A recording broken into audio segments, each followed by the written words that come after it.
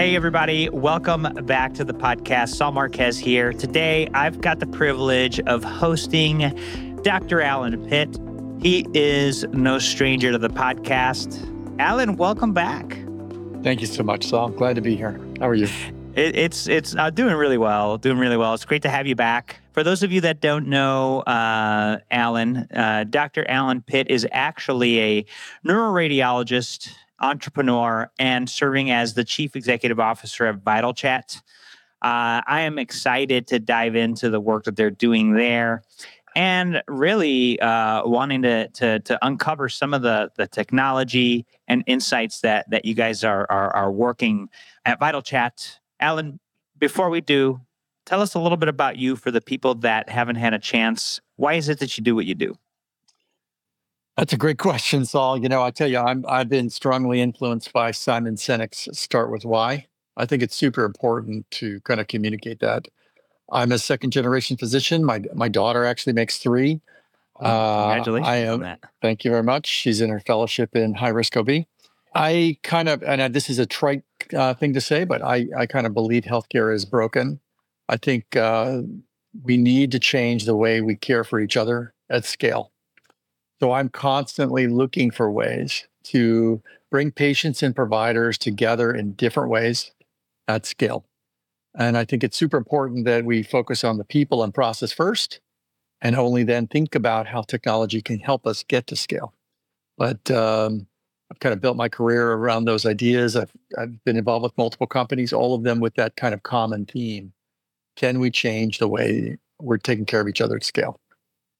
I love that. And the thing I really love about your background, Alan, is really you're a physician, but you're also, you're just an incredible entrepreneur, served at med tech companies, software companies. I always love your perspective on ways we can make healthcare better. Talk to us about what you're doing at your company now, Vitalchat. Sure. Thanks for the opportunity, Sal. Really appreciate it. I've been in the telehealth space for roughly 20 years. I've seen it go from very niche, very uncool, to where it's top of mind, very cool for just about everybody. Most recently, I was the chief medical officer of a company called Avizia, which merged with American Well. And after that occurred, the CTO of Avizia came to me and said, Alan, I have an idea of how to really get telehealth in the hospital at scale. And frankly, like every good idea, I basically crapped all over it for several months until he proved me wrong. And that was the night for Vitalchat. Vitalchat sits with the position that we can convert pretty much any device, be it a TV in the room, be it a nursing wow, be it a cart, or even the patient's own personal device, into an endpoint where we can bring people together, allowing healthcare to be really a team-based approach. And I think we've done a really good job at Vitalchat. I think the market is really responding. We have a growing number of hospitals. We also believe that video should not only deliver visits, but also to deliver business analytics to help hospitals better understand the patient in terms of issues of safety and other needs, as well as issues related to business analytics for spaces. How is my hospital doing with room turnover and other issues? And so the solution we built really accommodates both of those in a very cost-effective way. That's awesome. And so let's hone in on some examples, Alan. I'd love to talk Sure. more about this, and specific to how do we make it real, right? Let's talk in a way that we can make this solution real for people listening. Yeah, so I think it's super important whenever you talk about anything like this that you stay away from technology and you talk about the business problem that a company is trying to solve or an innovator is trying to solve. There's really the pre-pandemic and the post-pandemic world, and healthcare, like every other industry, has gone through many changes in the post-pandemic world. The biggest one is that the people who work in healthcare have really kind of opened up and have begun to think about, what do I want to do with my life? Where do I want to work? How do I want to work? Those types of things. The end result of that is that many of our hospitals are really struggling with staffing issues, particularly as it pertains to nursing. And perhaps the hottest topic in healthcare today, particularly from a hospital perspective, is how do I have enough nurses that I keep my floor beds open, that I keep my ORs open, that I keep my ratios where they should be for patient safety. And frankly, many hospitals are really struggling to keep nurses working brick and mortar. Many nurses want to work hybrid like everybody else. They want to work virtual. The opportunity with Vitalchat and several other companies in the space is, can I provide a workforce from the cloud to supplement the bedside nurse? Can I relieve that bedside nurse of many of the administrative tasks? Can I provide that bedside nurse with mentorship so that they stay in their job? Can I provide that bedside nurse with other resources so they elevate their job satisfaction? If you look at the percentages, there's about a 1 in 5 turnover for most hospitals. 20% of nurses leave their post after a year. That goes up to 30% for first-year nurses. And that's generally because they have anxiety because they're being put in these hyper-acute situations.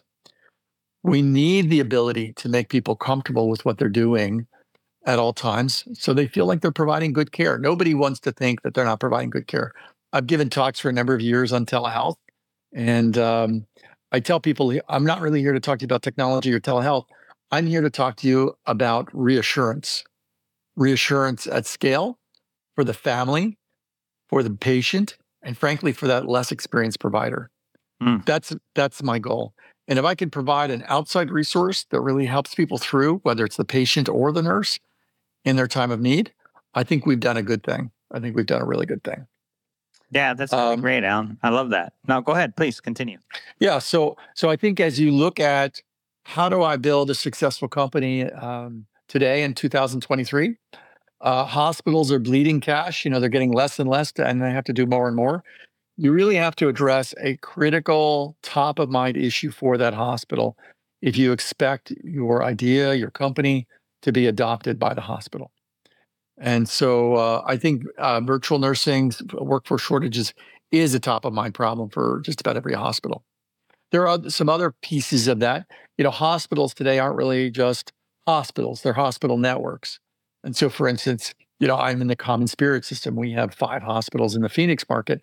We can't have a cardiologist at every site every minute, but we can put people in every hospital virtually to basically keep that patient where they are whenever possible.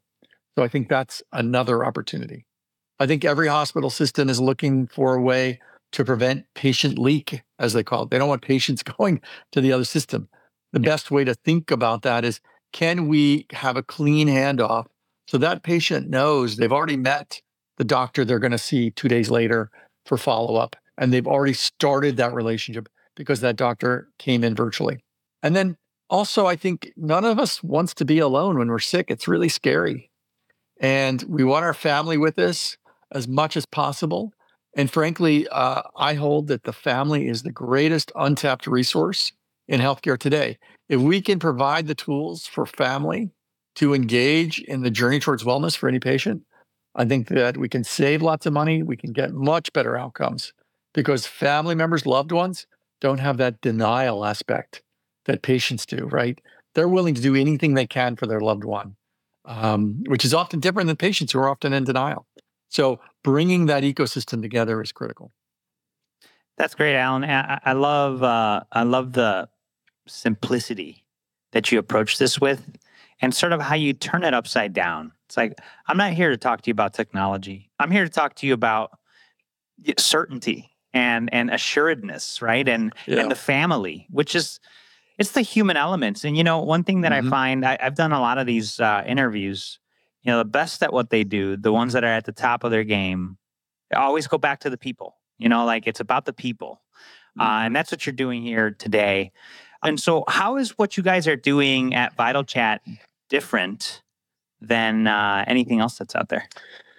Yeah. So if you look at the market today, if there's any hospital administrators out there and they're thinking about how do I come up with a collaboration strategy, there's really been an evolution, and we're really having kind of something of a gold rush for the hospital room of the future. What does that hospital room look like?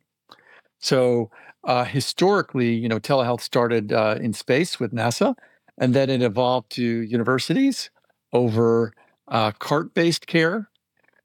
Cart-based care has been where we're at historically. So often expensive. You can think of carts as TVs on wheels that were wheeled around the hospital. There would often be one cart per 10 beds or one cart per 20 beds, something like that. relatively small installs. The problem with carts is that the carts required someone, usually a nurse, to find them, power them, clean them, manage the visit. And what people are beginning to realize is nurses don't have the time to do that anymore. They don't have the time to manage that event. So one of the things at Vitalchat that we're super, super interested in doing is putting in fixed endpoints, converting stuff that's already in the room into an opportunity for collaborative medicine. Now, we're not the only ones doing this. There are a number of competitors in that space. We just think we're doing it better. Well, and how are we doing it better? Well, we pretty much started from scratch. We own the entire software stack. So we're able to integrate and innovate very quickly on top of that stack. We're also able to keep our costing structure very, very low. We built our own AI as part of that stack, which makes it, again, so we can lower the cost and offer more value. There are other opportunities. Some places tend to fall back on, say, Zoom or Teams. I personally feel that those are great applications for something like this, for collaboration. I want to meet someone at a particular time and collaborate. They're not great for care. They're not built around the needs for healthcare in particular. There are a few other companies that are trying to get in this space. We're also very forward-leaning at Vitalchat. One of the biggest problems for the healthcare system is they have these old hospitals with old bandwidth, and they're not used to supporting video out of every room. If you look at the bandwidth requirements to broadcast, imagine you want to broadcast a YouTube from every room in the hospital, the network of a hospital won't support that. So we've spent a lot of time at Vitalchat thinking about how do I not only manage our devices, but the hospital bandwidth as well, so you can get to scale where every room is lit up all the time. So there's a lot of differences. Yeah. No, definitely some nuances there that I think come from practice of the technologies and capabilities. Because man, once you get into the hospital environment, there's so many things that could happen, and so when you go through that, you get the opportunity to have that experience, which sounds like you guys definitely have. Talk to me a little bit about maybe with that experience, something that you've learned that was a setback, but now is a strength. Setback that's now a strength. Well, I think it's been an evolution in our product set, right? I think that the majority of things that we've built into our software have come from the nurses and physicians from our customers. We generally don't build something additional unless we hear that somebody sees a problem in the way they deploy. So we're constantly iterating on how do we add features that really matter. So some of them are, pretty easy to understand. We had an ask for, it's great to be able to host video, but what about for a patient who doesn't speak English as a first language? So we built on language translation inside the application, whether that's kind of closed caption NLP or it's a professional translator, it's inside that environment. We have an opportunity to do multi-view, this ability to see multiple rooms across the continuum, could be multiple hospitals even.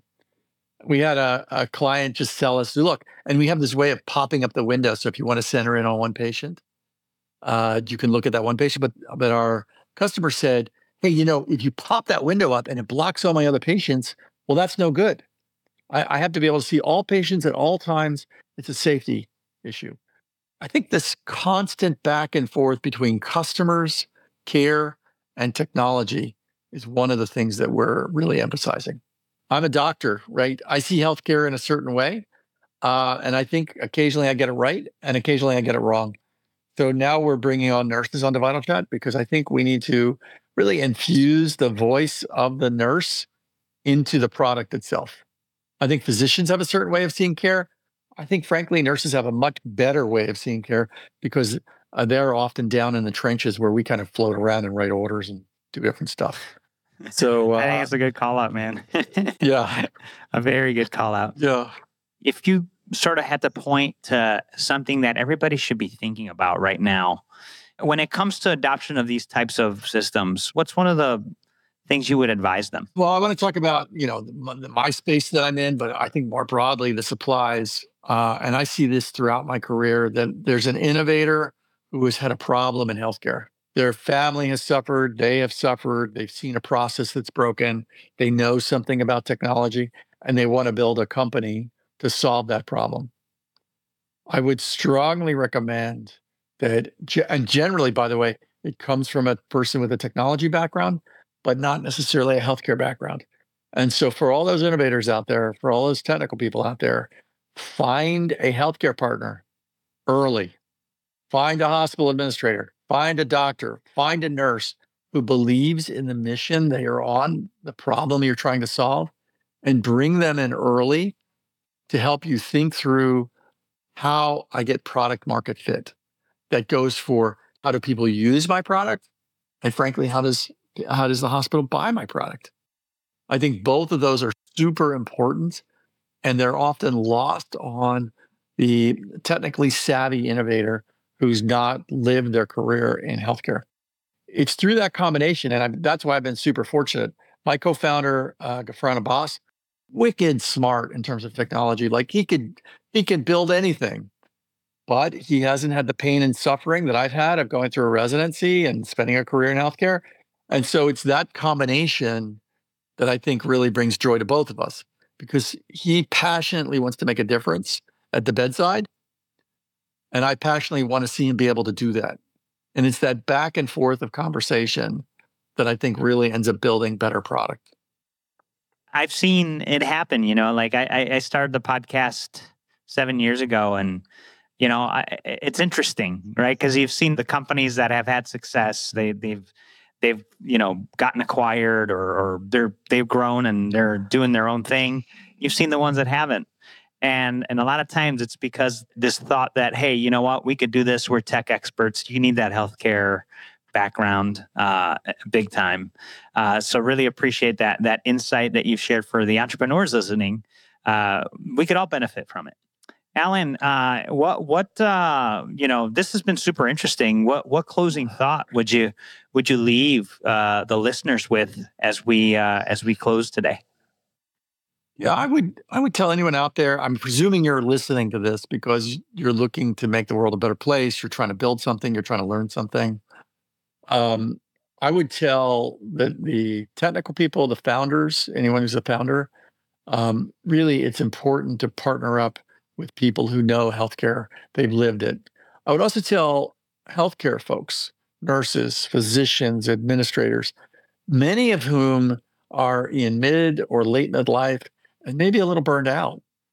Go find a startup that you believe in and go help them, even if you have to volunteer initially. Show them why they need you. The worst thing is when somebody spent 20 years learning healthcare and they just go, I've had it. I'm out. I'm leaving.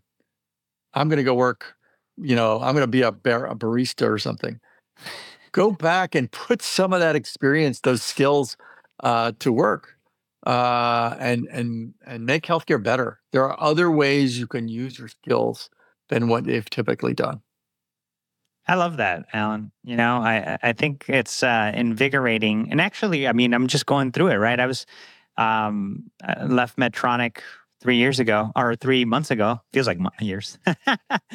And I'm doing Outcomes Rocket full time. Man, it's invigorating to be at a startup. It's invigorating to see the action and to be nimble. Certainly, I love your advice. I'm feeling it myself. And folks, for all of you out there looking for that extra vitality, that vigor, you could find it by joining a startup that you believe in. And I think that's a key. 100%. Right, Alan? Yeah. And one final thing, for some of you, you've read this book, Strength to Strength. This idea of evolving. Oh, it's a great book. Strength to Strength. And the short of Strength to Strength is that our life is full of two hills. The first hill is building our professionalism. We're in college, we're in professional school, we're learning skills, and we rise up, but we reach a peak at some point. And then there's this other downward side.